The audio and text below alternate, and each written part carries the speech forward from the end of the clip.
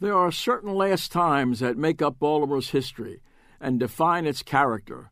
The last show at Ford's Theater, for example, a funny thing happened on the way to the Forum, was February 2nd, 1964. And the last streetcar ride in Baltimore, the number 8, Towson to Irvington, was November 3rd, 1963. And the last time the Baltimore Symphony played the Lyric was May 27th, 1982. If you weren't there that night, you missed a magic moment in the life of the city. The audience knew it was in for an historic evening. After all, the BSO had been playing at the Lyric 66 years, since 1916, and tonight was to be its last. Still, no one was quite prepared for what Maestro Sergio Commissiona had in mind. There is no hint from the podium of the surprise to come. Following intermission, the orchestra plays Haydn Symphony 45 in F-sharp minor, and not everybody picked up the hint that that symphony is also known as the Farewell Symphony.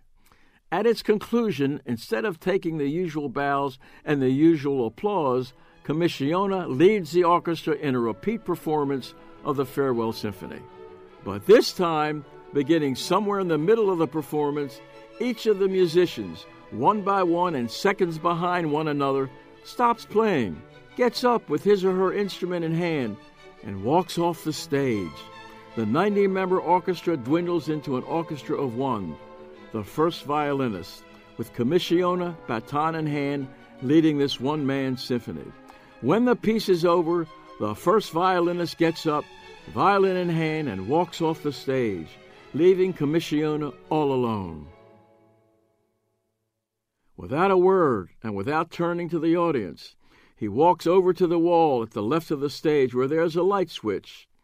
He flicks it to off. The stage goes dark. Commissiona disappears in the darkness. It was, for the Baltimore Symphony, farewell to the Lyric Theater, one musician at a time.